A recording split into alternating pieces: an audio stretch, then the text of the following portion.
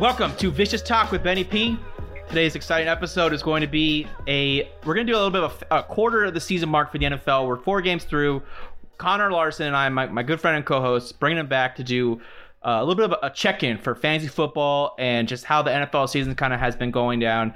Want to get this out and make this more of a re-listenable podcast for people that aren't able to get to this one prior to Sunday's slate of games. It's going to be a podcast that still will hold some value going to week 6 after this week's slate of games. But before I get any further, welcome back, Connor. Hey, thanks for having me, Benny. What's poppin'? What is poppin', my guy? We are before we kick off the football talk here, I'm a baseball guy, come back with a baseball background. Had to touch on quickly and briefly on the MLB playoffs. I know you're a Cardinals guy, Cardinals fan. Had a heartbreaking loss to the Dodgers in the wild card game. Good matchup. Was back and forth all game. I wish there was more runs personally myself. I'm always more of a fan of offense than good pitching and defense, but that's just me and my American League kind of mentality. But still was a lot of good entertainment value in that 1-1 matchup till the end. Dodgers won on the 2-run home run walk-off from Chris Taylor. What were your immediate thoughts as a Cardinals fan of this season? Like, what were your takeaways as a Cardinals follower and losing that matchup against the Dodgers? Were you disappointed? Were you happy for the season? Like, the team, had the 17-game win streak. Like, what were your thoughts on the season for the Cards? I'm excited by this core that we've put together at this point. It's a fresh roster. We have had some recent changes, and so to have this kind of, year one success, I would say, for this refreshed roster, I was pretty happy to see Wainwright in the playoffs battling like it was, like he was still a young stud back in the day, and going the distance was great too. I'm always happy when the team makes the playoffs, and I call that a success. As a Cardinals fan, we've had a few recent championships in the past 20 years, but even still, I get excited just by making the playoffs. Yeah. The opportunities were there. You had, I think, more guys in runner. I think you had more runners in scoring position throughout the game. Just really couldn't get that timely hit, and it came down to the last inning where, the best relief pitcher you had was actually it was the second best relief pitcher you had. Reyes was probably second to Gallegos, who I think threw the 8th inning, and then Reyes threw the 9th, and really just came down to who scored last, and it ended up being the Dodgers. Got the big home run. Dodgers were really reliant on the long ball all season long, so nothing to hang your heads on. I thought the Cardinals had a good season. The 17-game win streak was incredible for them. Really seemed like they were destined for a disappointing year, and I think in like the beginning of August they had like a 3% chance of making the postseason, something around there. They climbed all the way to make the wild card spot. So the really disappointed teams like the Padres, the Reds. There was a lot of teams that were battling, the Mets, the Phillies, like all those teams are kind of there at the end, and the Cardinals, tried and true, that team just has a standard of excellence higher than everybody else's, it seems like. Yeah, I mean, I like the Arenado pickup this year. I thought he was a great fit for our roster, and he really added to our team. Dylan Carlson is a great up and coming rookie. He's spent a little bit of time with the team before, and he's got a sweet swing, and he's definitely going to be, I think, a long-term player for us in the future. So I'm definitely excited about our team going forward, especially because they got a guy on the team named Lars. And so basically I got to get his jersey because that's me. Right? I mean, that's funny. Yeah. I look, actually, like, my personal perspective heading into that game, like, I actually kind of wanted to bet on the Cardinals. I thought they were going to win the game. They were the hotter team. I mean, both teams are really good. The 3 hottest teams in the sport were the Giants, Dodgers, and Cardinals down the stretch in September. The Cardinals, I think, were 22-7 over the last 30. Dodgers and Giants were both 23-7. But the Cardinals, I think, over the last 20, I think they only lost 3 games. I think they went 17-3 to finish the season. And they were a wicked hot team, and it really just run into the buzzsaw of the Dodgers postseason performance too. The Dodgers just seem to always, in recent history at least, when it matters most, get the big hit, the timely hit. And we'll see if the Dodgers are able to continue on. Really excited to see that LA San Francisco matchup. First time in postseason history that these two, this big of a rivalry. The fan bases hate each other. Really, just like one of the most intense rivalries in this sport. facing off in their first postseason series against one another. Really looking forward to how that one plays out. And the Dodgers are a lot of people's World Series favorites. I think that right now they're the favorites. The Giants, I think, are the second favorites. So this is a matchup to watch between the Giants and Dodgers. On the other hand, in the other series for the National League, the Brewers taking on the Braves, and we could see another Dodgers-Braves, rematch in the NLCS. They faced each other last year, had a great 7-game series in the National League Championship Series, but the Brewers are kind of saying not so fast. The Brewers took Game 1. Looking forward to seeing how that series plays out as well. I think the Brewers have outstanding pitching. Corbin Burns, Brandon Woodruff, Willie Peralta, some really good pitchers for the Brewers, and they're going to be reliant heavily on that, especially because the lineup hasn't really been there for the Brewers this season. Yelich is their MVP a couple years ago, and he's basically been a league average to below average hitter all season long, and he's kind of been shaking off some injuries here and there, but disappointing year from him. Brewers relying on guys like Avisayo Garcia, Daniel Vogelbach. And Willie Adames was a great trade for them, getting him from the Rays mid-season. But the Brewers don't really have that go-to hitter that they're going to need to make a long postseason run. So a lot of people aren't really expecting a whole lot of them from them. But when it comes to this point of the season, the pitching seems to be what's most critical. And the loss, did you see that story with Williams? I forget his first name. Can't remember his first name for some reason. It's blanking. I'm having a brain fart. But Bernie Williams. No. The Brewers relief pitcher. It's a D. Damn it! Why can't I think of it? He's an awesome relief pitcher. Has a wipeout changeup, like a Pedro Martinez. Devin Williams has a wipeout changeup that is like just untouchable. One of the most effective pitches in the league, and they were celebrating to the clinching of the postseason, and got drunk, punched a wall, broke his hand, out for the rest of the year. Like that was like, if there was any bad signs entering into the postseason, like that was it. Like that was like, and he's your second best relief pitcher. I know Hader's a beast closing out games for them, but really Devin Williams breaking his hand was a heartbreaker for them. I just have a hard time. I mean, the only thing that the Brewers have to hang their hats on is the Braves are pretty banged up themselves, missing their best player, Ronald Acuna. We'll see how that plays out. I think that the winner of the National League is probably in that Giants-Dodgers series, if I had to guess, but we'll see.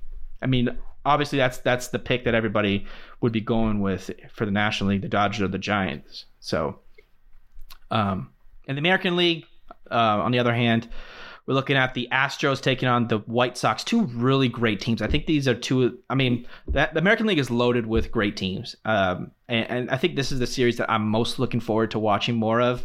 Astros took Game 1. I didn't see. What's crazy about? I was talking to this about earlier. The first round of the playoffs for the MLB is just like, it's so fast, it's so quick paced. We get games right away, it feels like, and then you get day games, and it's really easy to miss things. And I'm gonna have to go back and watch this. Game 2 went to the Astros as well. Houston's up to a 2-0 lead on the series. I was just checking the score right now. They won 9-4 in the second game. Didn't catch any of the game. I'm kind of mad at myself. I saw most of the first game. The Astros are just a solid playoff team that they've been tried and they've been tested.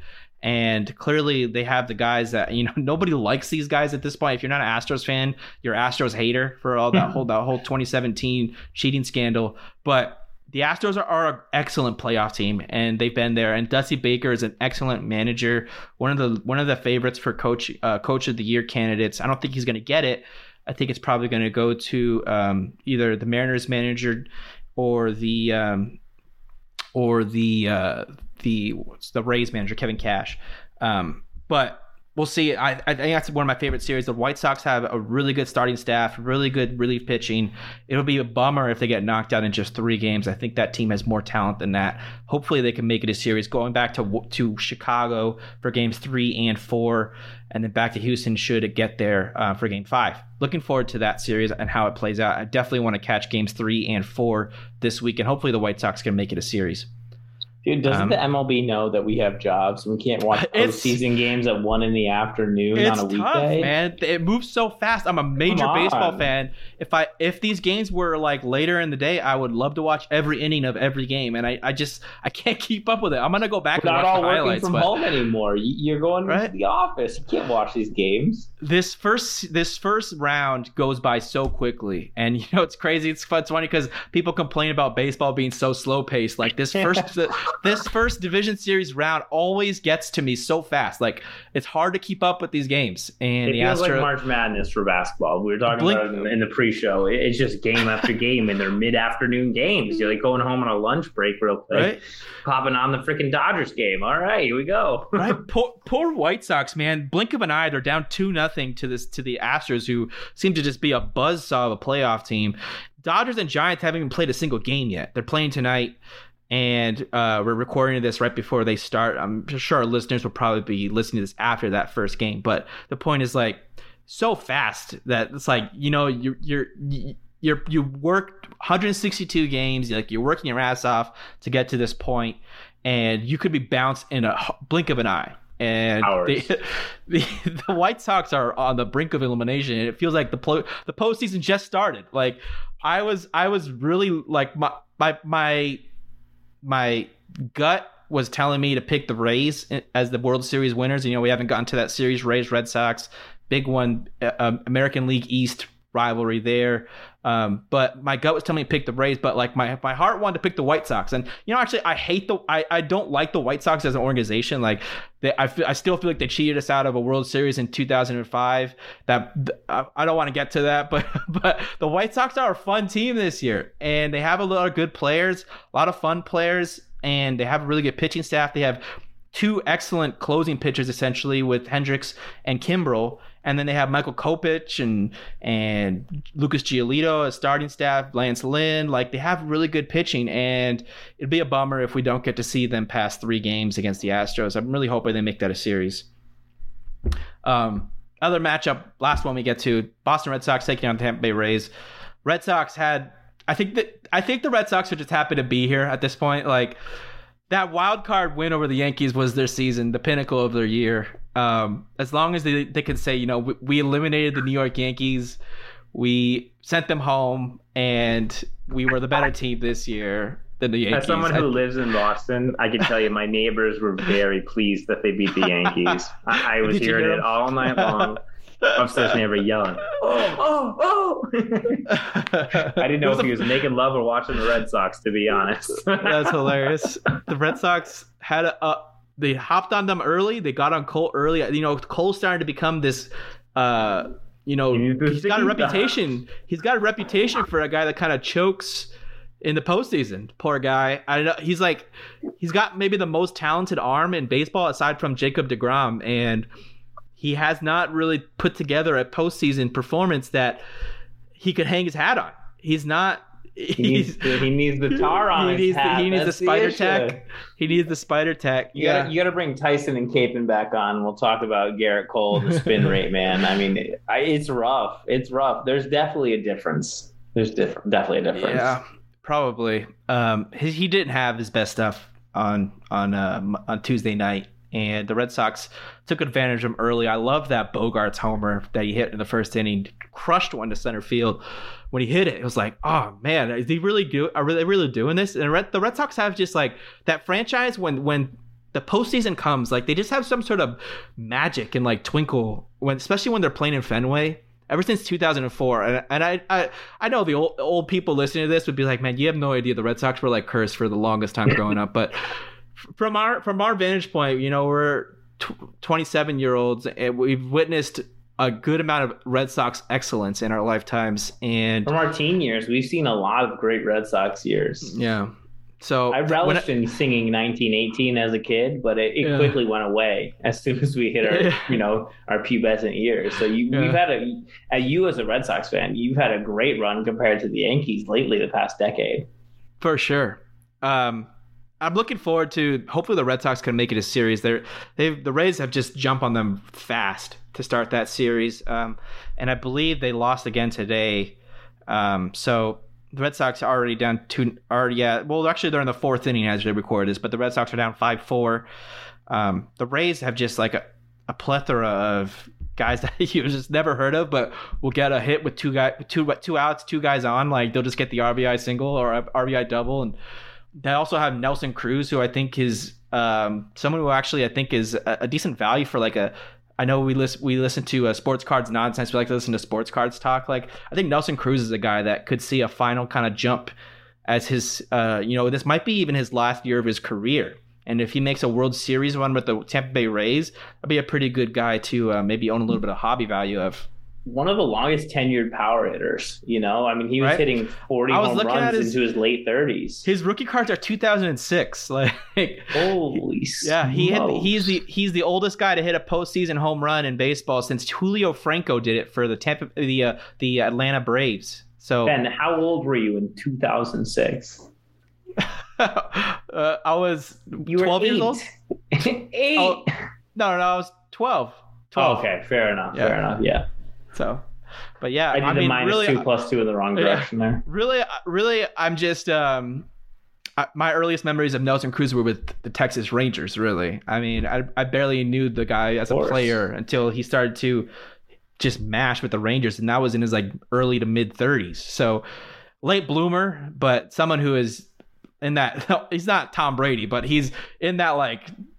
Only one of a very few athletes that seem to be able to just fight off Father Time for as long as he can. He doesn't get hobby love, though. He's not a player with a huge fan base. The DH thing is tough. I know Poppy did it, but multiple teams. He never had a long enough tenure on a single roster. He bounced around. You talk about the Rangers. He was on the the Orioles, Twins, the Mariners, Twins. He was on a lot of teams. Yeah. So I think that's a big issue when it comes to a player's track record in Hall of Fame and also fanship, because not one fan base gets to latch on to this guy. Very true. All right, Connor, who are you picking to win the World Series? Just off the top of your head, who in your heart of hearts you think is going to take away the World Series title at the end of this? Well, obviously the Cardinals. No, I think the Tampa Bay Rays win it all. Yeah, I'm leaning Rays too. They're one of the best coached teams. I love their roster. Rosarina is a post-type sleeper. He was a playoff guy last year, and he's stepping up once again. And I really love that pitching staff still, so I'm going to go with the Rays. Rays is for me as well. I think the dark horse, though, has got to be Houston. They're already up 2-0 on the White Sox, and I know it's kind of take it with a grain of salt. I already know that they're likely going to win this first series, but man, Houston just they seem to just win postseason games constantly. I do not see them going down easily. They're going to give you everything they have, and I think Yordan Alvarez is possibly the best hitter in the postseason right now. That guy has one of the sweetest swings you'll see for the left-handed side. He's like 6'7", 6'8", and just straight up mashes.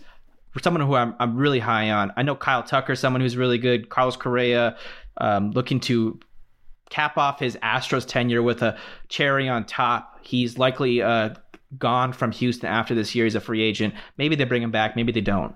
Jose Altuve also as well. So keep an eye on him. But the Astros, it's going to be a matter of if the bullpen could handle late leads, if the starting staff could give them innings. I know Lance McCullers is really good. He's pitched that first game 1, but Zach Greinke hasn't really been himself this year, and the Astros don't really have the same type of pitching that they've dominated on in the postseason success that they've had over the last 5, 6, 7 years. So we'll see how they do in this one. I think they're just going to be a really tough out, and so if they do lose, it's going to be they're probably going to go 6, 7 games in the next series, if anything. Yeah, I like that. I like the Astros a lot, and Alvarez is a player who does not get enough credit for somebody who is as young as he is at 24 years old, already having 3 years in the league, and smashing 33 home runs this year after being Rookie of the Year in 2019. I mean, this is a guy you want to invest in now. It's somebody who got into the league early enough and had enough early league success that for me is a long-term career hold as a player. And so if you're part of that fan base, I'm buying his jersey.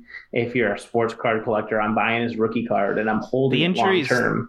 The injuries were the only thing holding him back so far. Yeah. If in baseball you're able to get into the big leagues and stick, young enough in your career, that's when you build up the all-time statistics. A lot of these guys, they come into their prime years, 28 years old. They've only had 2 years in the league. And so they're just not able to amount the statistics that lead to a Hall of Fame career. Yordan Alvarez is somebody certainly who can do that. For sure. I really like Yordan. I think I have a hard time liking any Astro, but Yordan is like, he's kind of like my Derek Jeter, who I used to hate the Yankees growing up because they were just like evil empire, always just too good for anybody's business. And that's kind of the Astros nowadays. They're just always so good, and you don't want to root for them, but they're just always winning, and they know how to win games. And Yordan is that guy that's just like, there's not really a whole lot to dislike about the guy, and his swing is just so beautiful for how big he is. It's just so short and fast, and he's got unbelievable power, light tower power. Someone who I could see, with some sustained success in Houston, should he stay healthy, hopefully. Yeah, I mean, Houston's kind of like the dark side of the Force if you're, a Star Wars fan, like the Empire, right? Yeah, for sure. But yeah, I'm probably taking the Rays as well, Connor. All right, let's talk into some NFL football. What we're going to do here, we're going to do our typical, we started this last week, we're going to do Vicious Players of the Week. You're killing me, Smalls. We'll do some post waiver wire pickups. I know we're going into Sunday slate of games. We're going to give you a bundle of guys that maybe you could look at who are probably on your waiver wires today that you can maybe go out and stash in that last bench spot of yours. Maybe you could generate a bench spot, throw a guy who is declared out late in the week, throw them into your IR, create a bench spot for yourself, pick up one of these guys that will give you. And then also what we're going to do today, also a handcuff draft selection. Connor and I are going to go back and forth. We're going to do handcuffs that have been becoming more important so far this season. We're looking at Damien Williams starting to take over Chicago, Samaje Perine for Cincinnati. Chuba Hubbard got a taste last week. Looks like he's going to get another start this week. McCaffrey's doubtful. Alex Collins last night. This is the time of the year that the handcuffs start to become more important as running backs pick up injuries here and there. You hear about like Antonio Gibson with a stress fracture in his shin, like that gets you worried. You're looking at maybe who's going to take his place if he has to miss time. We're going to give you a list of guys. We're going to go back and forth. We're going to do a handcuff draft of running backs who we think you should be keeping an eye on, possibly stashing in the scenario that maybe one of your guys goes down for an extended period of time. You'll have his backup. You'll hit the ground rolling. Not have to worry about trying to scramble to your waiver wire to pick up your one of your running backs who goes down, picking up the backup and off the waiver wire. So we're gonna help you out there. Did I miss anything, Connor? No, I think we're ready to rip some football, brother. All right, let's start. Let's go back to this. This is a fun segment. Vicious Players of the Week. Connor and I are going to give you one of our favorite players who, last week, I know we're bringing this to you late in the week. We're about to head into week 5, but we've had a full week to kind of digest and interpret the results of week 4. Also, maybe some storylines that have been developing throughout the week. Who is your vicious player of the week or players of the week heading to this next slate of games, Connor? Well, for me, last week, it had to be Cordarrelle Patterson. I mean, come on, dude. That performance with 3 touchdowns. He was on my DraftKings lineup, carried me to success. He was in one of my fantasy football lineups as well. A guy I just really like his usage levels, especially in the passing game. So for the vicious performance last week, he's my guy. Yeah, he was unbelievable last weekend. It's like I kind of reverse jinxed him because I was kind of bad mouthing him on the last podcast. You were hating on him when I picked him and I was talking about him. I just don't see how he's 30 years old and all of a sudden hits his second renaissance. Like he was never this type of player before. He's on pace to more than double his career high in touches. But it's working. He got only 30% of the snaps on offense last week, and he got 3 touchdowns, and he was targeted on 35% of his routes. Like he's getting the volume when he's on the field. So it's like if you're an opposing defense, Patterson comes out like double the guy. Like, it's going to him. It's like it's someone who's like, he's coming into, he's going to hit that long three in the NBA. Yeah. Like, you bring in a guy to hit a shot at the end, like JJ Redick or Kyle Korver. You got 2 seconds on the clock. Like, it's going to him. Mm-hmm. You double team him. Like, clearly the ball is going to him early and often when he's on the field. It's like when Deshaun Jackson comes on the field for the Rams. It's like, they're taking a deep shot. All right. Yeah. How often do they use a guy? He's on the field 10% of the plays. So his usage level is so high. Yeah. Other teams are going to start to catch on, but for now, he's vicious. He is the vicious player of the week. He's riding high, and he's going to be like one of the only guys in Atlanta's offense this week. We'll talk about the slate of games on our next podcast. We're going to record that also here tonight, but we're going to separate the two, make it more digestible for our listeners. But Atlanta with no Russell Gage, no Calvin Ridley. It's going to be Cordero Patterson, Mike Davis, and Kyle Pitts. I don't really know who else. Zacchaeus Patterson is going to be someone who maybe gets thrust into a role here for the Atlanta Falcons, but I don't know. Are you set? Before I talk about my vicious player, would you sell high on Cordero Patterson? Oh, absolutely. I mean, if I can actually get like running back to wide receiver to value, for sure. But I think there's some legitimacy to what he's been doing because we have 3 weeks of history of it now. It's not just one ridiculous week. I don't think he's going to put up 35, but if you were to tell me he's going to average around 40 receiving yards and 4 catches a game, and along with 7 to 10 carries, I believe that season long, and I think that's certainly flex value. So if you're not getting at least that, then I'm not selling. I'm not just bailing because he had a ridiculous week. I think there is some sustainable value there. Yeah, I'd agree. All right, my vicious player of the week. I'm going to go with Kyler Murray in the Arizona Cardinals. Love it. One of the biggest upsets of the week, facing the Rams, who a lot of people were thrusted into the top of their power rankings heading into Week 4. They beat the Bucs, right? They beat the defending Super Bowl champions, so the Rams were riding so high. Kyler was the difference maker in that game too. When you watch that game film back, I mean, Kyler was an animal. And I like Michael Lombardi on the GM Shuffle calls him the road runner, the beep beep. He's the road runner. He's so fast, like his feet move like at an incredible pace where it's like you can't even see them. And it really crazy just quickness. The best anecdote that I could give you as him being the difference maker, the vicious player of the week. First, it was the second quarter. They were in the red zone and they got a penalty. It got pushed back to 3rd and 16. All right, 3rd and 16. I think they're on their own 27-yard line, and Kyler gets flushed out of the pocket. There's no options for him in the passing game. Rams secondary is doing their job, covering their defensive assignments well, and then Kyler just takes off. And I think only Lamar Jackson is the other quarterback that could possibly do what he did on this play, where he gets like 17, 18 yards on the play, gets the first down. Cardinals go in and score. I think he threw a touchdown pass to Max Williams on this drive. And really, Kyler was, like I said, one of maybe 2 players in the NFL that could have made the play. He is operating on another level right now. It's like the combination of the passes that he's getting. He's dinking balls in like that are just, he's like Russell Wilson-esque long explosive plays, and he's using his feet like Lamar Jackson. Like, he's got it all. He got the whole package. He makes AJ Green look relevant again, right? Like, who would have guessed AJ Green was still had some juice in the tank? I didn't. We were writing him off after week 1, to be honest. Right? We were like, AJ Green just retire, and he's put up a 100-yard game. He's got some touchdowns. He looks good. Kyler is raising the ceiling of that Cardinals offense and that whole team in general just to another level, really thrusting them into contention status. I know. Yeah. I know it's early, only a quarter of the way through the season, but they're a team that you have to consider as maybe even just like at the very least like AFC West champions at the very least, possibly. Especially if they beat San Francisco this week, they could be looking at maybe even like plus 120, plus 110 odds to win the AFC West if they go 5-0. I mean, they're the last undefeated team. Are you kidding me? Kyler Murray is the vicious player of the season. He's the MVP so far. The most vicious player. For sure.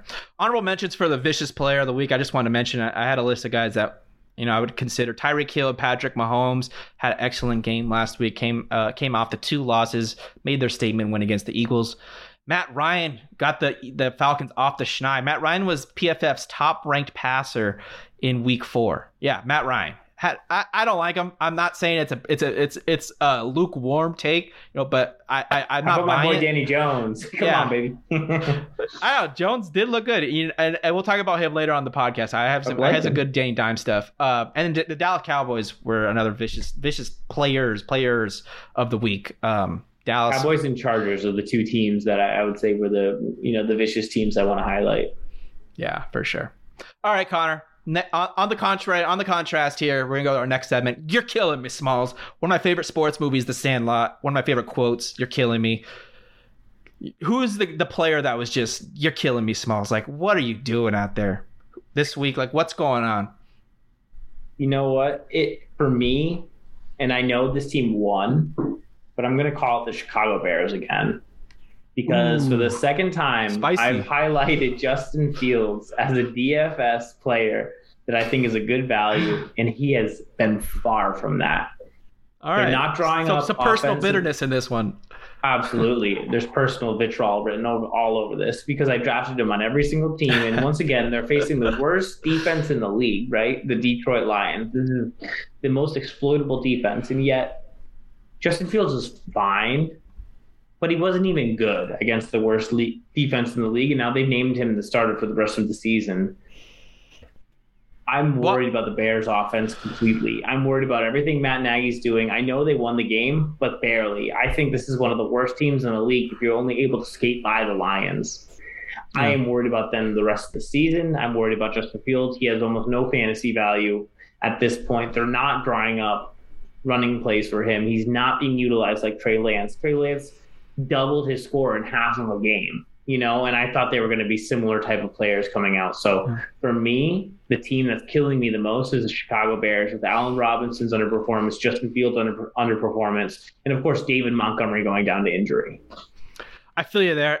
And I don't hate the acknowledgement, but Bill Lazor started to call plays last week, and there was a noticeable difference for Chicago. And it was kind of like, out of nowhere, I didn't see any news before the game that Bill Lazor was going to start calling plays, but he made some differences for the Bears, and we'll talk about that in our handicapping for Week 5 games. But I think there is some possible optimism as so long as Matt Nagy doesn't get too involved in the offense, and it's crazy to say. Matt Nagy came into the Chicago coaching position with the idea that he would be some sort of offensive genius to help them turn around. He's supposed to be an offensive guru. In year 1, they thought he was. They were like, "Oh, look at how he uses Tariq Cohen and this and that." My God, he's truly the "you're killing me, Smalls" person of the Chicago Bears for me. Like, that guy needs to lose his job ASAP. I know I'm not going to root for someone to lose their job. That's not what I'm suggesting. I'm just saying, like, for the case of the Bears, for the wellness of Chicago, like, Matt Nagy can't stick around much longer. This was a team that was, I think, 8-8 last year with a combination of Trubisky and Nick Foles, and you're telling me with a first-round draft pick in a quarterback that can't do better this year? Yeah. Then I'm worried. I'm worried about that organization. I'm worried about the team. I'm worried about the head coach. And yeah, the Bears, they're killing me this year. Yeah, I feel you. All right, so I have some honorable mentions here for "you're killing me, Smalls." The Steelers and Ben Roethlisberger. Everything under the sun has been talked about them in sports media. People are really down on them. The Falcons and Arthur Smith, they're dead last in DVOA now, really struggling to start the season. Tennessee Titans gave the New York Jets their first win. Zach Wilson actually looked adequate against the Titans. Not a good look if you look back on Wilson's first 3 weeks of the season. Tennessee not good last year, and they're 27th in DVOA right now. But I got to go with my guy Urban Meyer with the Jacksonville Jaguars. I love this. I can't believe this wasn't your pick, honestly. And I can't take all the top juice, man. I took Cordarrelle already. I had to leave you Urban Meyer. This has been the storyline of storylines to start the NFL year. And I'm sure if you're listening to our podcast, you've already seen the news story. At his own bar, gets a lap dance from some woman who's not his wife. Really, just Connor's doing a lap dance in front of the screen for me now. Yep, that's it. That's how she looked, Connor. That's exactly how she looked. I got them hips. He wasn't hating it, I gotta say. And there was something like. There was something. Was there another video that I missed? Like I was listening to the RJ Bell Dream Preview podcast, and they were trying to say like he. I know I'm trying not to be too vulgar, but he tested the oil. Like he kind of gave her like a little feel ski downstairs. Like was there a video I'm missing? Like I didn't see that, but if he was doing that, like that's way worse.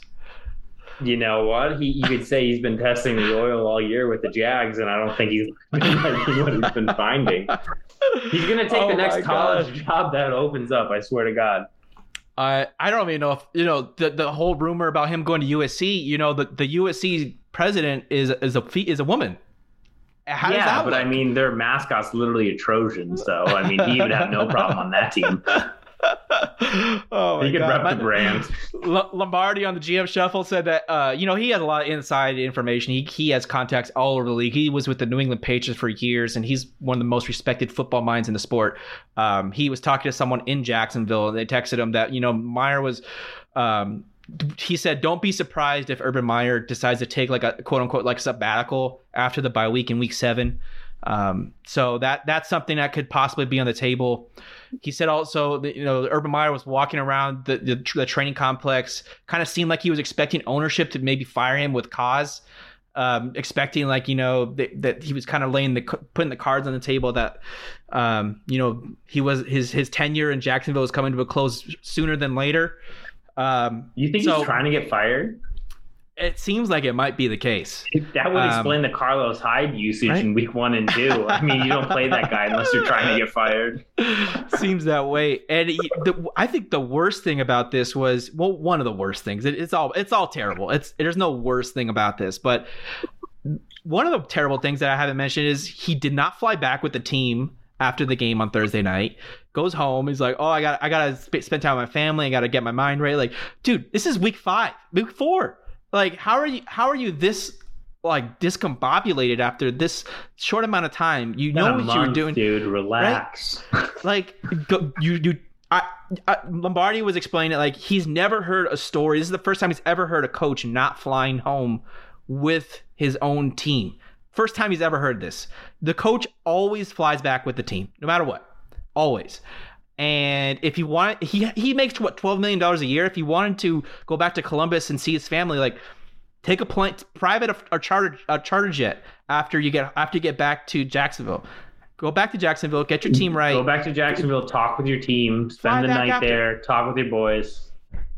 Analyze the video, unreal, come back the next day. Yeah. And then he cancels the meeting on Monday. The team was not thrilled about that. Like, what is he doing in Jacksonville? Just the writing has been on the wall. He hired that coach at Iowa State in the preseason who had a history of racism against his players at Iowa. He put Tim Tebow on the team, which was highly disliked. Right? And a lot of things just super questionable. Hyde as a backup running back, getting as much usage as the young James Robinson, who's clearly the most effective running back on the team. Taking Travis Etienne in round 1 when you already have a very successful running back, and the history of taking running backs in round 1 is not good. This team had so many holes to fill, and yet you go there. I haven't liked a move that Urban Meyer has taken since day 1. And I'm personally going to blame him for DJ Chark's broken ankle because, you know what?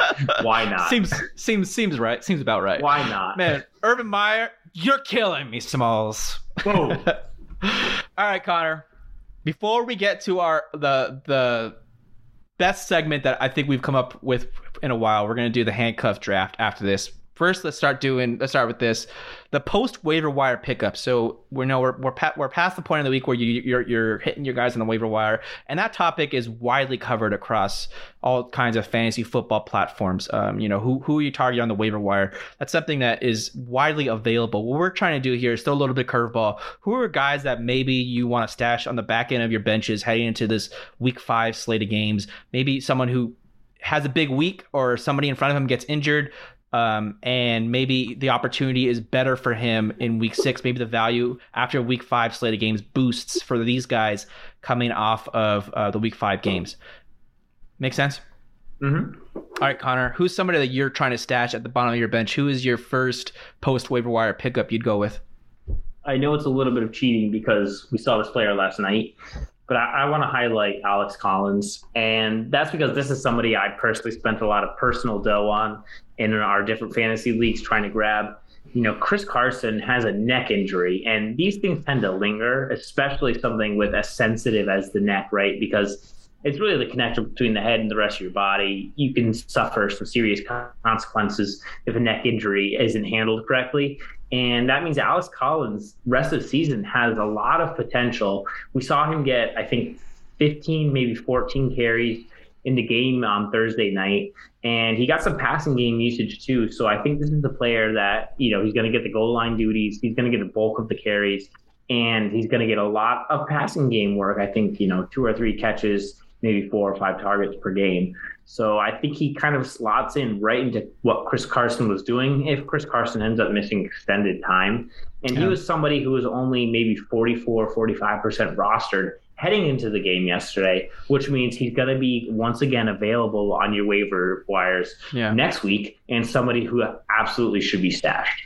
Yeah, I mean, earlier this week he was only owned on like 1% of ESPN rosters. So so you must have been surprised when I spent $25 with him on Fab. No, I wasn't as much. I was surprised at the amount, but I wasn't surprised that you were trying to get him because I know you're a savvy fantasy owner, and Collins has been a guy that I've had on all my watch lists to start the year, especially in that league that I have Chris Carson personally. Collins is someone who I think it is someone I should have been handcuffing Chris Carson with earlier. It's just hard early in the season to find the roster space for a guy like that who isn't going to be starting or getting significant carries until the guy in front of him goes down, and that's what happened. And I got unlucky where I didn't pick him up soon enough. But Collins is a great mention in this segment because he is somebody that you're going to have to wait to pick him up next week if he's still on the waivers, but. He's somebody if you have daily waivers, you might not. Yeah. The other thing about Collins is, he wasn't someone who was highly owned because Rashad Penny didn't go down and get added to IR until maybe last week with a calf injury. So another reason why he's a post waiver wire pickup. So, somebody who wasn't highly handcuffed early on. Penny was probably the guy who was being handcuffed. So two guys in front of him go down. And he's been a fantasy player who's been successful previously as the lead back on the Baltimore Ravens. So somebody who we've seen in this league have legitimate NFL success. This is why he's absolutely a target. Yeah, I'd agree. Matthew Berry was actually the one who put me onto Collins early season. He kind of said before the season even started, he was like, if you want to handcuff Chris Carson, it's actually not going to be Rashad Penny. It's going to be Alex Collins. So I would credit Matthew Berry, obviously someone who's well-respected in the fantasy community with ESPN. But I was on Collins. I was on Collins early on because of that. And I wish I had invested earlier because obviously you snagged him up in both of our leagues. If you want to trade with me, man, I'm always open, to the right deal. Collins avail. You'll see. I might not do that just out of spite. I have some DJ Chark holes. I have some David Montgomery holes I need to fill. I don't feel sorry for you. All right. No. My first post waiver wire pickup heading into this week, I want to go with Kadarius Toney, someone who I've been on since early in the season. One of your favorite Giants players. He's just 4.3% owned on ESPN fantasy platforms. Last week, he had a little bit of a breakout. Didn't get the touchdown that would have really vaulted him into the top tier stats, but got double-digit points in half PPR formats. He got 81% of the team snaps. He was targeting on 21% of his routes run. Got 21% of the team air yards last week. Especially while Sterling Shepard is out, he is a sneaky upside play in the flex or wide receiver 3 spots for you. I think, especially with, I know Slayton is going to help him too because, there's just going to be more targets that are going to be available. But Shepard kind of plays the same position as Toney's, which is kind of stupid when you look at why did the Giants draft him in the first place so high? Yeah. Because their best player on offense literally plays the same position besides Saquon Barkley when he's healthy. But, Shepard, while he's out, is going to give Toney a big boost to his value. But even there was the news that came out this week that even if Shepard and Slayton come back, they're wanting to carve out a bigger role for Toney because they invested so much draft capital in him. He's looked good when he plays. He had an understandably slow start with a lot of things, just unfortunate things that happened to him. He got I know some of the stuff was just ridiculous. He had the wrong size shoes to start training camp, but then he got COVID. He pulled his hamstring. Like, there's just a lot of stuff that has been stacked against him to start the year. And we'll see if he has a slow rollout, maybe even like a Justin Jefferson type of, slow start and then come on late. I don't necessarily see something to that degree. Dude, I cut Justin Jefferson after week 3 last year, so don't bring him up, please. That hurts me so badly. He had bad 3 weeks, and then immediately from that, he was like a top 5 wide receiver. I feel for you there, man. Yeah, Tony is someone that I'm trying to grab in as many spots as I can. I'm pretty optimistic about his upside, especially with and I don't want to give away too much of my handicap and my analysis for the Giants later on, but Danny Dimes looks well above average so far, passing surprisingly well for the Giants, buddy. It's some stuff to be encouraged about for your New York Giants. I did call it out in the preseason. I was buying shares of Danny Jones. I feel you. I liked him. I like the upside potential. I know, I get it, but I'm honestly, you should, because I've watched him more than anybody else, right? I've seen every single game he's played in his career. He's looked great, 400 yards passing last week. So Danny Jones, another guy, post waiver wire sleeper too, his teammate. I think that's somebody who should be added, especially with the running usage that we're seeing. Kind of that Josh Allen-esque step up where we're seeing 7 to 10 carries. Absolutely. I would definitely stash Danny Jones as a backup and somebody who, if you're using early on in the season a Carson Wentz, a Matt Ryan, a Ben Roethlisberger, somebody who's faltered, I'd much rather use Daniel Jones going forward with somebody who, he's got the rushing edge that's going to provide a nice floor, and a 6-point touchdown as opposed to a 4-point touchdown, if you run it in, is always beneficial. Yeah. Some surprising stuff from Danny Jones, man. Over the last 3 weeks, so you take away week 1, Daniel Jones ranks first in PFF's passing grade. Not second, not third, not fourth, not fifth. First. He is first. This is what he can PFF. do with a clean pocket. We've had one of the worst O-lines the past 2 years since he's been in the league. We tried to clean that up this year. We're looking better. We have a great offense, and Daniel Jones is producing. I've been telling you, man. And this is my guy. Even week 1 wasn't that bad. Daniel Jones, over the course of the full season, is second in PFF's passing grading. And the team, the Giants, as an offense as a whole, their passing offense is surprisingly decent. They're 8th in success rate passing the football, 51% success rate passing the ball. It's well above average. And then you look at also, the Giants' rest of the season schedule. They have the 5th easiest ranked schedule according to Football Outsiders in the DVOA ranking. So, things are going to get easier for Danny Jones as the season progresses.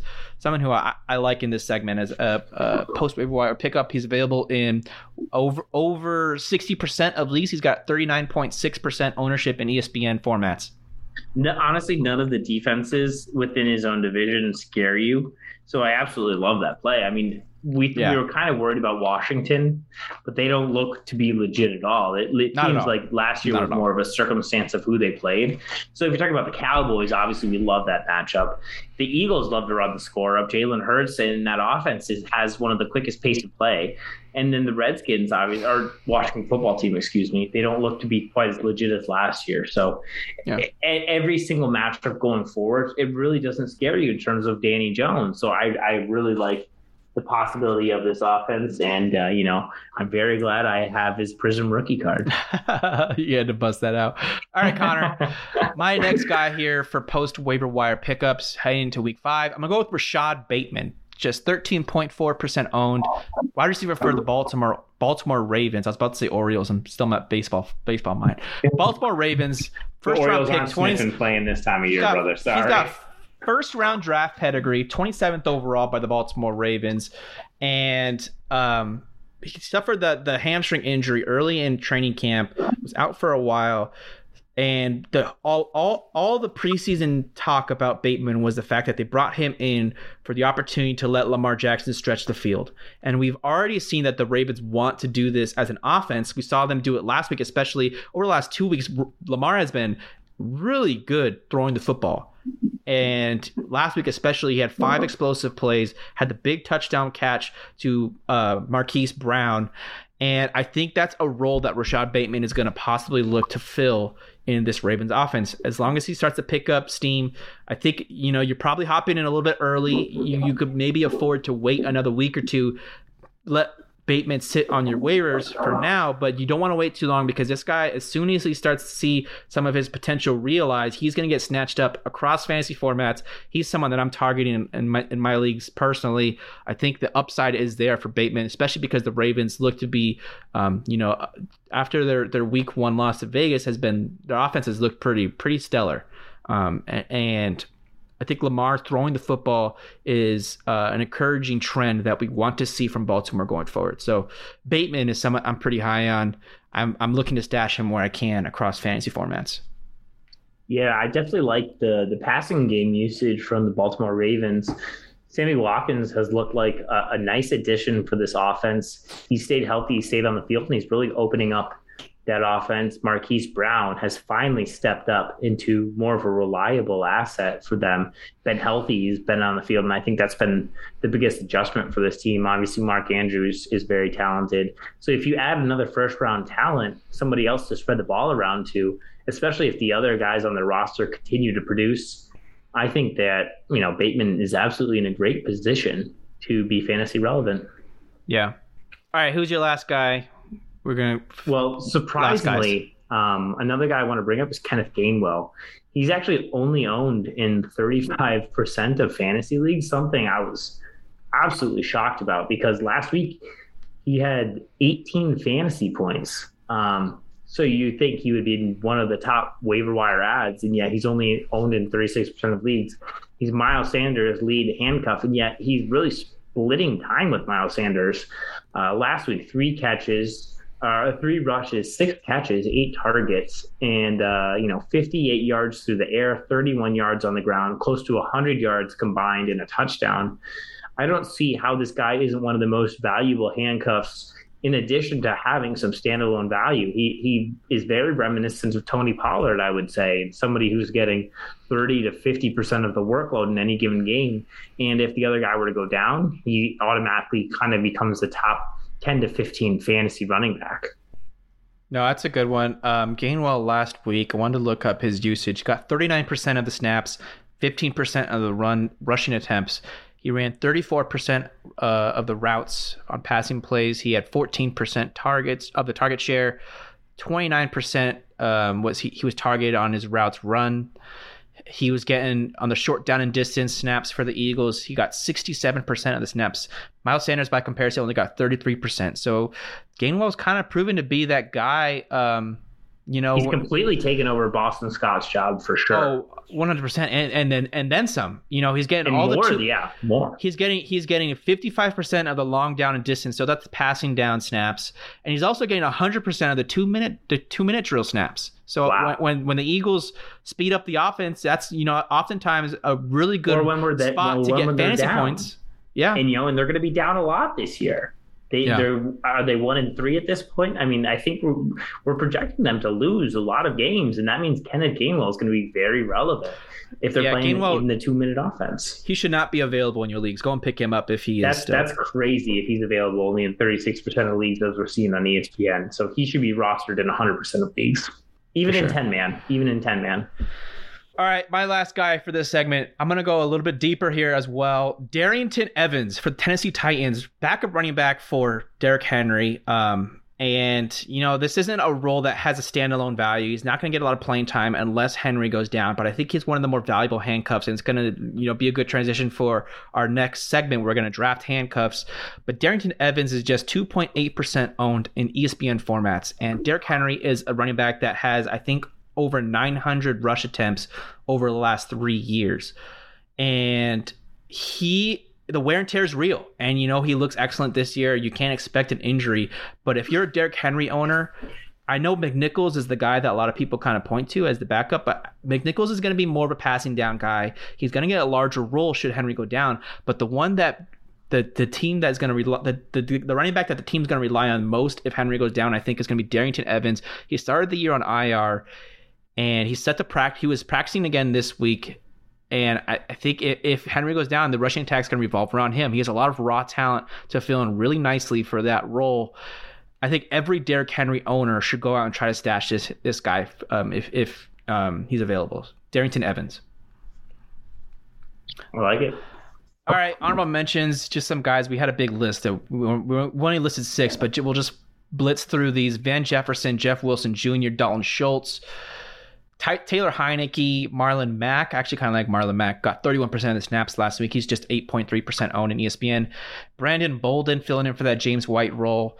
Travis Homer, he kind of got this was one that I had listed before the Thursday night game. I think DJ Dallas, his debut last night, kind of overshadowed Homer and his possibly taking over the passing down work. I think DJ Dallas might be the guy there instead of Homer. Less of a Homer, more of a single now. Right. And then the last one here, Khalil Herbert. He's going to be the backup to Damian Williams. Khalil Herbert, Damian Williams picked up a thigh injury last week. He's going to give it a go in week 5, but if Damian Williams were to go down at all, Khalil Herbert might be the last man up for Chicago in their backfield. All right, Connor. That was our post waiver wire pickups of the week. We're now going to head into a draft that we came up with, segment we came up with. We're going to do a handcuff running back draft. At this point of the season, running backs are starting to drop off like flies. We've already seen it across, a number of different teams have been fantasy relevant running backs like David Montgomery, Chris Carson, Joe Mixon, Christian McCaffrey. These guys have all missed time right now so far this season, and not enough can be said for owning your best player's handcuff. It's that insurance policy that you don't need. You don't know you need it until you need it. And it's really nice if one of your best players goes down to have the guy that's going to fill that role. And you're looking for about 80%, 70 to 80% of the value. But it's still, if you have like Christian McCaffrey, 70 to 80% of Christian McCaffrey is still a higher end RB2. Someone that's you're not going to suffer too big of a drop off. You're still going to be a competitive roster if McCaffrey were to go down. So I think this is a valuable segment that our listeners can get some information on if you own these players, if you own running backs at the top end of running backs 1 and 2s, who are the guys that are backing them up and how do we rank them in terms of value? Sound good? It's something that's absolutely important, especially later on in the season, but it's something that's great right now. If you have an IR spot, one of your guys goes down midweek and gets ruled out for a contest, and you kind of just have that open bench spot, add one of these handcuffs for the lottery ticket. If the main running back goes down in a given week, you might have just won your fantasy football season. Say you go ahead and add Kenneth Gainwell and Miles Sanders tears his ACL that week. You just won your fantasy football season by adding a top 10 running back, because now you have a guy who's solidified the workload, going to get 90% of the snaps, and is going to be a fantasy superstar. Yeah, I like it. All right, Connor, let's go. How many guys do you think you want? Do you feel comfortable drafting here? My initial thought was 5, but I'm starting to think that might not be enough here. I think we're running on an hour time on the podcast, but I'm thinking Let's maybe do like 7 apiece. That should be about half the league. All right, that makes sense. All right, you want to kick it off? Are we allowing Kareem Hunt? Yeah, that was something that we were discussing in this segment. I think Kareem Hunt is kind of off the board. I love Kareem Hunt, and he's the RB, I think 7 or 8 right now. Yeah, I was voting for we shouldn't count him because he's actually outscoring Nick Chubb to this point in the season, so he's less of a handcuff and more of just a one, an RB1. Yeah. He's an RB1. Right? I was going to say 1B, but he's not. He's literally 1A. He's 1A on his team. Yeah. Yeah, it even like a next man up in our listing, we have Javonte Williams. I don't even think he should be eligible. He got 51% of the snaps last week, so he was getting the majority over Melvin Gordon. So he's kind of all the workhorse. Yeah. So let's take these two guys off. That's fine. Okay. And by the way, I'm really high on Javonte Williams, someone who I'm trying to buy low because I think his value is going to keep going up. But the owner of Javonte Williams kind of knows this by now, so it's hard to go out and get him. If you're looking at the advanced statistic, he's leading the league in terms of broken tackles, right there with Nick Chubb. So if you're expecting a higher workload, including that elusiveness rating, he's going to be fantastic the second half of the season. And this is what we said. The last 8 games are where he's really going to shine, not the first 8 or maybe last 9 now that we have a 17-game season. But it's kind of what we saw with the running backs last year, the Jonathan Taylors of the world. they didn't really break out until week 8, week 9 of last year because, it takes some time for them to learn the passing offense, for run blocking, which is one of the things that running backs take the longest to get accustomed to. But once they're really able to take that full workload, they seem to take over these offenses, these first, second, third round running backs. And so Javonte Williams is certainly in that position, especially with an expendable Melvin Gordon, who's on the last year of a contract. Well said. All right, Connor, give me your first draft pick for our handcuff selections here. Well, this one's got to be pretty obvious. He's had standalone value. He's third on the list, Ben. You provided your rankings, but either way, I was going to select this guy if you're giving me the first pick. Are you sure you want to hand it over to me?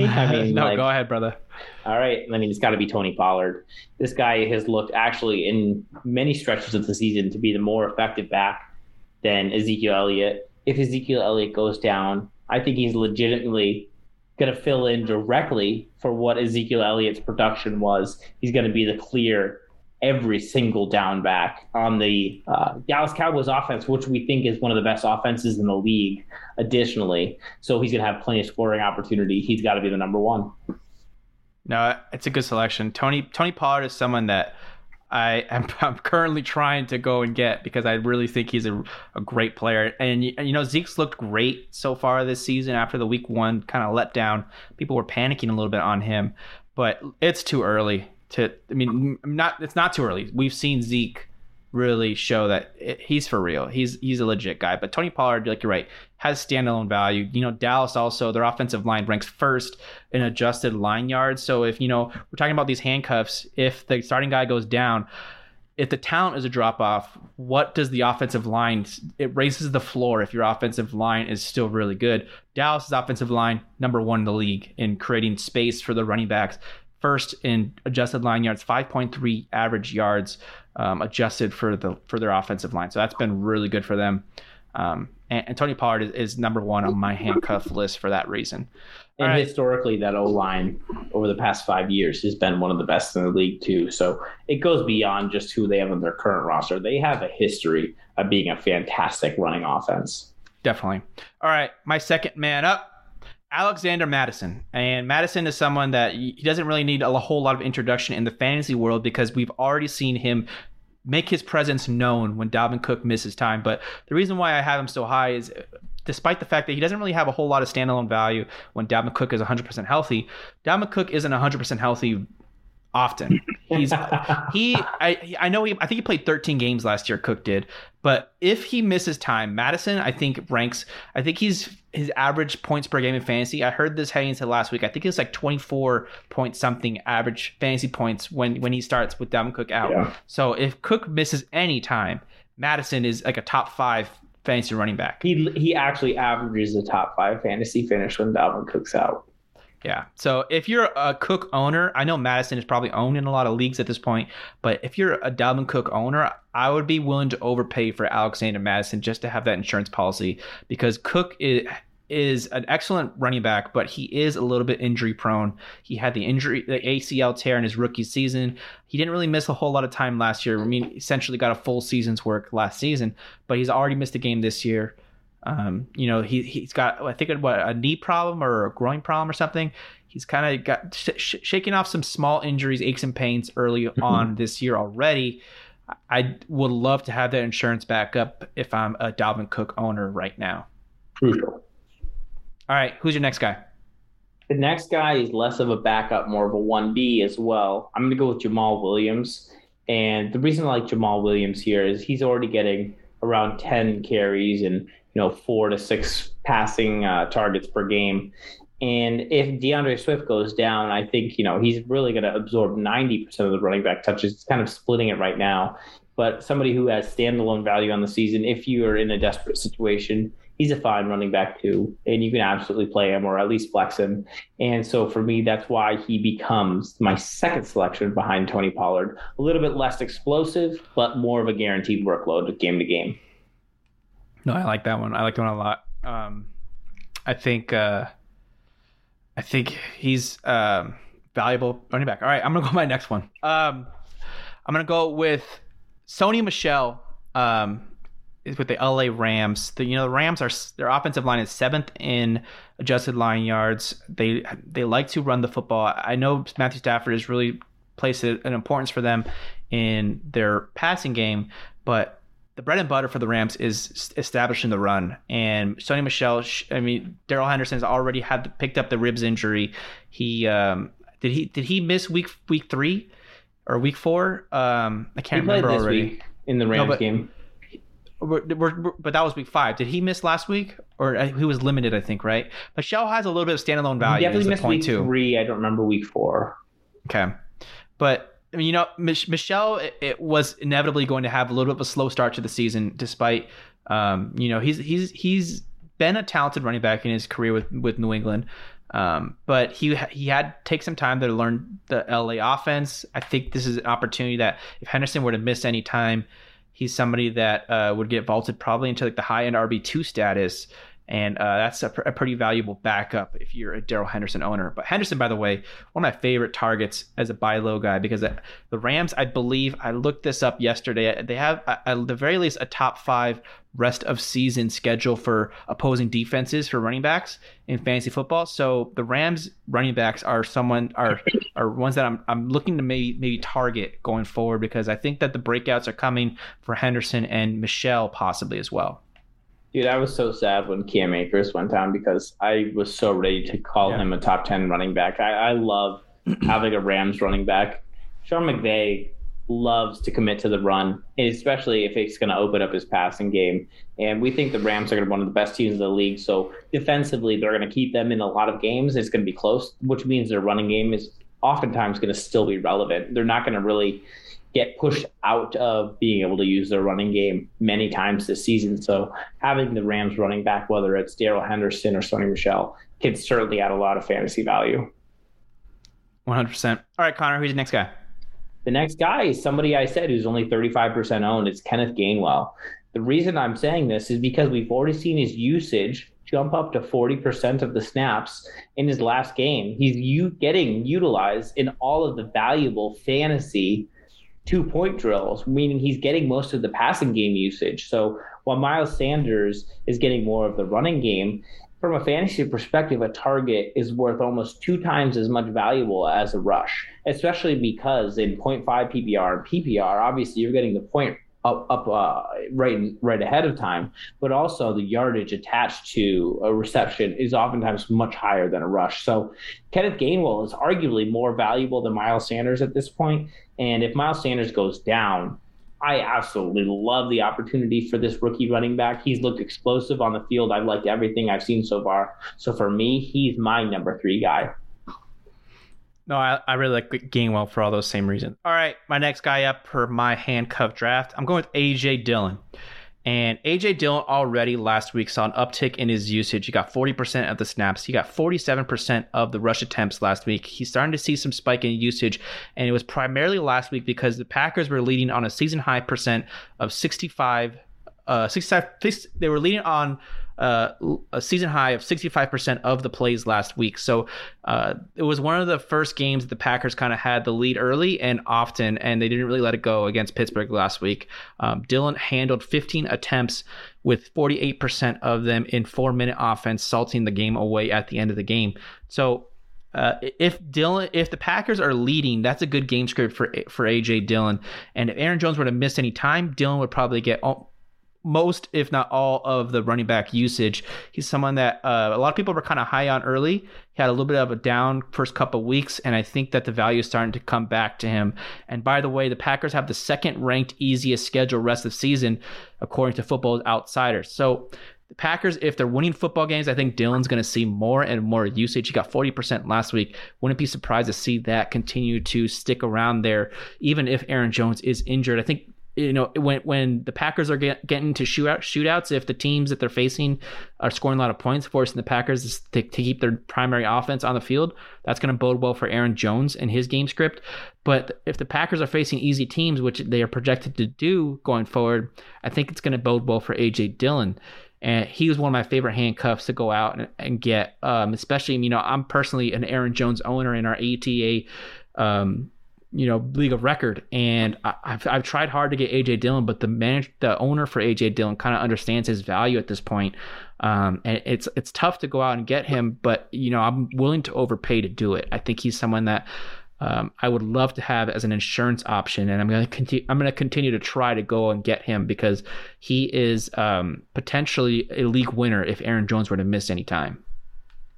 Yeah, I think that's a great pick. Who's your next guy up? Well, since we're still, I want to bring up that we're avoiding the guys like, the Devin Singletary / Zach Moss breakups because we kind of view those situations as kind of split rosters. Same thing with Cordarrelle Patterson and Mike Davis. Or the Nyheim Hines. They're kind of they play a completely different position. One guy's clearly the pass catching back, delineated from the main running back, and that's why they're not really a handcuff. They kind of they won't assume the same workload even if the main guy goes down. I really like McKissic, but I think you make a good point. He's not really a handcuff. I think McKissic falls into that Nyheim Hines territory where his role is largely unchanged, whether the main guy goes down or not. They're not really a beneficiary. They're going to see a small uptick for sure, but they're not going to really take over the workload. So maybe we put JD McKissic in that same territory. But just that being said, the next guy for me is Damian Williams. The reason why I like Williams is obviously last game after Montgomery went out, he still got 14 fantasy points, and Montgomery had a game of his own, 2 touchdowns and 100 yards. Damian Williams has been previously a fantasy superstar on the Kansas City Chiefs, somebody who was signed to a big contract in the past. And obviously they really like him. He's seen some decent workload behind Montgomery, but with Montgomery out 4 to 6 weeks, he has to be one of the top handcuffs already because he's about to jump into a starting workload this next week. And Tariq Cohen's not back till week 7 off the PUP. I think it's week 7 at least. So we're going to have a clear starting workload for the next 3 weeks for Damian Williams. We have a history, a track record of success on the field. I think he is going to be a great pass catching and running option. So give me Damian Williams.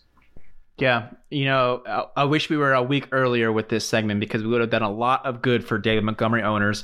Sorry to those individuals, but it might be time to go and pay up to get Damian Williams if you own David Montgomery. Maybe even like as Montgomery's coming back, maybe that might be the strategy as the news starts to kind of percolate that Montgomery's going to be returning soon. Maybe go out and try to pay cheap for Damian Williams because that insurance value of the guy, especially after missing those weeks. Or by chance, if you happen to own Damian Williams without owning David Montgomery, try and go ahead and buy low on David Montgomery. That way, this guy you just picked up on your roster, this Damian Williams, is all of a sudden vaulted in your starting roster. He's an RB2 value immediately, right? Well, go ahead and buy David Montgomery, somebody who's performing as an RB1. He was an RB7 on the season. Go ahead and grab him now for an RB2/RB3 value.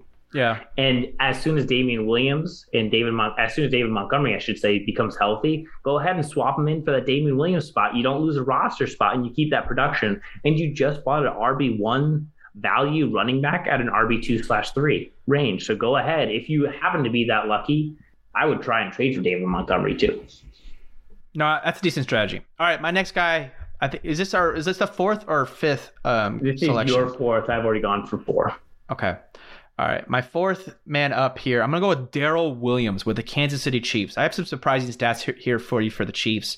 They're actually first in run success rate on the season right now. 64% of their runs have been successful. That's 102 attempts. 65% of them have been successful. And then you look at the offensive line stats. They're 5th in adjusted line yards. So the offensive line's been really good for them as well. The Chiefs have an opportunity, and it's kind of surprising for CEH to not be in that low end RB1, high end RB2 status because the opportunity should be there for him. And back-to-back 100-yard games. He's turned it around. He's starting to do better. And I think, you were early to the CEH kind of post-hype stuff. You were saying that, don't get too concerned about the slow start. I think he's a guy that maybe you're content to just hold on to for a while. But if you're a CEH owner, I would not hate in going to stash Darrell Williams, who would definitely be getting the primary workload should Clyde Edwards-Helaire go down. Darrell Williams just last week got 36% of the snaps. He's getting 30% on the year. Last week he got 36% of the rush attempts. He ran a route 31% of the time, got 7% of the targets. He has a small amount of standalone value in his own right. If CEH were to go down, Darrell Williams would be the guy, next man up. I love that pick. I literally checked my waiver wire as we were talking about it, just fucking snag him. Too late. All right, who's your next guy? Your last pick here for our handcuff draft. I thought we were gonna do 7. Oh yeah. Sorry, you're right. We're gonna do 7. Yeah, Ben. I'm trying to round out my roster over here. You're throwing a curve there, right there. For me, I'm gonna go James Conner with this next one. Yeah, that was my next guy. Again, I like a guy who has a history of fantasy success. We've seen it prove on the field against legitimate NFL defenses. Additionally, he's somebody who has some standalone value. He's already been used as the goal line back for Arizona with Chase Edmonds, not really being the headliner there. So, James Conner, I think, is a great play. He can catch balls out of the backfield too. So while Chase Edmonds is clearly the better back at doing that, if he were to go down in any situation, James Conner can clearly fill the roles in every single down back. Yeah, and we're a little bit late to the party here. He picked up 2 touchdowns in each of the last 2 weeks, I believe. Got 42% of the snaps last week, had 49% of the rush attempts, ran 27% of the routes run for the running back position. He got 7% of the targets. He was targeted on 18% of his routes that were run. He actually saw his first usage in 2-minute drill offense as well. He saw 33% of the snaps last week from the 2-minute drill. So he's starting to get some more usage in those roles that, Chase Edmonds was picking up early on in this year. Edmonds already picked up a minor shoulder injury, I believe it's a shoulder, questionable heading to week 5 matchup against San Francisco. Conner is a guy that if you're a Chase Edmonds owner, and I actually really like Chase Edmonds, I think he's possibly a buy low candidate in his own right. But James Conner is a good insurance policy for Chase Edmonds, I think. He shares my namesake too, so Connor's got to stick with Connors. All right, brother. All right, my next one, and this one is kind of a cheat code for me. I'm gonna go. I just think the opportunity is there, and it's kind of a coin flip to who you think would get the work if this guy goes down. But I'm gonna go with Dwayne Washington and or Devin Ozigbo. Ozigbo just got signed off Jacksonville's practice squad, I think. And I think Dwayne Washington is the guy I'm targeting, at least this week, if you're going to go stash a guy to back up Alvin Kamara, who we all know Kamara's value. Kamara is excellent. And New Orleans relies heavily on their rushing game with him. And if he were to miss any time, New Orleans ranks 6th in adjusted line yards this year. Their offensive line is doing well for the rushing game. And I think it's Dwayne Washington right now who would be the next man up should Kamara miss any time. You don't want to be caught holding the bag with Kamara if he were to get injured. I would go and get the insurance policy while I can. I think Dwayne Washington is the guy. If you own Kamara heading to week 5, I would try to create roster space to get Washington. And then if, I think Ozigbo, as he learns the offense for New Orleans, might end up dethroning Washington for that second RB2 spot, because Tony Jones is now at IR, I believe. So Ozigbo Jones expected to miss 3 to 4 weeks. So yeah, absolutely Washington for the next 3 to 4. After that, you might want to switch back to Tony Jones, who had won that job in the preseason. Yeah. All right. Well said. That's who I'm going with, because the opportunity is there for New Orleans. I like it. My next pick is a guy who I paid up for heavily to have on my rosters in multiple leagues, and that's Alex Collins. Somebody we already talked about in this episode, but I think, we already now have proof that Alex Collins, when Chris Carson is out, is the clear lead back who's getting 15 carries yesterday and also given a decent amount of pass work. DJ Dallas and Travis Homer, their specialty is clearly from the pass catching perspective, not running the ball. So if there is a touchdown situation, a goal line situation, it's going to be Alex Collins. As long as Rashad Penny is out, he's not done for the season, Ben, right? I'm not sure about that one. I'm not sure about Penny. As long as Penny is out, look, I think regardless of Penny, I don't think Penny doesn't have it. He doesn't. He looked great in the preseason from everything I heard. He's a former first round pick. So, while healthy, Penny but Penny cannot stay healthy. So, it's tough. It's a tough situation what to do with him. But Collins has some juice. And when Carson's down, Collins is clearly the guy right now. Yeah, I agree with you there. All right, I'm going to double dip as well. I'm going to go with Darrington Evans with Tennessee for all the same reasons I said earlier. Tennessee has ran the ball 136 times this year. That's second most in the league. Cleveland is the only team that's run the ball more than them. Tennessee only has a 21% success rate, but the volume is there. They rely heavily on the rushing game. Henry, if he were to miss any time, like I said, the workload's getting really large for him. I'm not banking on it, but it's nice to have that insurance policy if you're Derrick Henry owner. I like it. All right, Connor. All right, so it's my last pick, 7? right? Okay. So for me, my last one's going to be Samaj P. Ryan, the guy who's next up behind Joe Mixon. I like this pick because Joe Mixon has a history of injury. So if you're talking about likelihood of the guy in front of them to be injured, it's Samaj P. Ryan with Joe Mixon ahead of him. Again, we completely project him, especially with Gio Bernard out of that backfield, somebody who had a lot of fantasy relevance every time Joe Mixon went down. Now Samaj P. Ryan is going to have that full workload, so I really like him going forward. Certainly. And in the same vein, both these guys seem to kind of gain some value at the same time almost. I'm going to go with Chuba Hubbard with the Carolina Panthers. I know this is a guy that's already been talked about in a lot of fantasy circles with McCaffrey going down a few weeks ago. But Hubbard getting another start here in week 5 had, a so-so performance in his one start last week. And I think we should see some improvement, especially because he's a rookie running back who is going to continue to get better as the season progresses. And I think Hubbard is someone that has some explosive ability with a lot of talent. He was someone that was highly thought of pre his senior season in college. He was someone that was one of the highest RB ranked guys coming out of college. And then I think he had a disappointing final season in college, well, relatively disappointing compared to some of his competition, kind of dropped him down some draft boards. Carolina felt really fortunate to get him where they did. I think they got him in the 2nd or 3rd round. And, he's someone that should continue to get better, and McCaffrey's role in that offense is so huge and so large that if he goes down, misses more time, that hole that he leaves is going to be filled up with a lot of Chuba Hubbard, I think.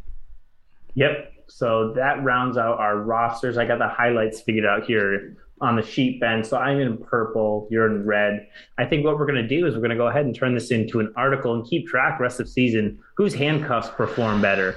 As a little fun fantasy competition. But my picks were Tony Pollard, Jamal Williams, Damian Williams, Samaj P. Ryan, James Conner, Alex Collins, and Kenneth Gainwell. Not in that order, but just running down the list. Ben, who are your guys? Yeah. I got Madison, Sony Michel, AJ Dillon, Darrell Williams, Dwayne Washington / Ozigbo. I think Dwayne Washington's the main guy there. Darrington Evans and Chuba Hubbard. One guy that I did that, the next man up for me was Marlon Mack. I talked about him already, but I think Marlon Mack is someone that I'm going to stash if I'm a Jonathan Taylor owner. Great advice. Love it. All right, Connor. That was fun. I think we're going to try to come up with more segments like that to try to just... we're trying to be a little bit different than typical fantasy platforms. There's a lot of coverage out there for this hobby, and I think we have a lot of niche knowledge, a lot of highly sophisticated knowledge and statistical analysis to facilitate fantasy owners and football and gamblers, and all of our analysis should continue to help our listeners in these areas. And I think this is one that we could look back on with some fondness, because I think, it's inevitable that running backs get injured at certain points in the season. And I think a number of the guys that we talked about in that segment will eventually become fantasy football relevant. And at one point or another this season, it's inevitable. Running backs typically miss at least 2 to 3 games a season, even if that's considered a full season essentially for a running back in fantasy football. So owning a top tier guy, enough can't be said about, getting that handcuff, paying up for, sometimes you got to overpay in a trade to get, how many times has like a Jeff Wilson Jr. won somebody's league? Yeah. I mean, it did for you last year. So these guys are crucial. Definitely. All right, Connor, that's going to wrap it up here for episode 84 of Vicious Talk with Benny P. Any last words here before we say goodbye? We're going to get to our picks against the line and DFS with the next pod. Stay tuned to allthingsanalysis.com, baby. We got the heat coming. Yeah, we're doing good on our website, and I think our power rankings, we're continuing to update them each week. We're gonna do a quarter season benchmark of our player fantasy rankings, and I'm continuing to post my best bets. And my best bets, a lot of my handicapping last week was pretty sound, and we did well in our picks against the lines as well. And so DFS has obviously been fantastic too. Yeah, and my brother runs a picks pool, picks against the line pool, and I'm picking right now at a 54% clip. So that is good, but not great. I'm looking to improve upon that. Yeah. Just about sustainable. So I'm looking to continue to improve upon that. I had a good week last week. I think I hit 12 out of the 16 games last week. So looking to build on that and roll into week 5. And before we sign off, make sure you listen to our next pod. We're going to do our picks against the lines as well as the DFS plays. Connor and I, that's kind of been our bread and butter. So make sure you hear that. Also, please don't forget to subscribe, rate, and review Vicious Talk with Benny P on all your podcast platforms. I really appreciate all the love and support we get. We're going to continue to do our thing here. And Connor and I have been having a lot of fun doing it. Connor rocking that. Where'd you get that shirt, Connor? Why don't I have one? Connor just showed me the website, dude. Our Shopify website, baby, where you can get all the merch for Vicious Talk and allthingsanalysis.com, baby. If you want to support the show, you want to get a sweet sweater, a sweet tee, a sweet hat, go right ahead to atashop.com. I love it, buddy. All right, let's wrap it up here. Don't forget to ask yourself at the end of the day, are you vicious?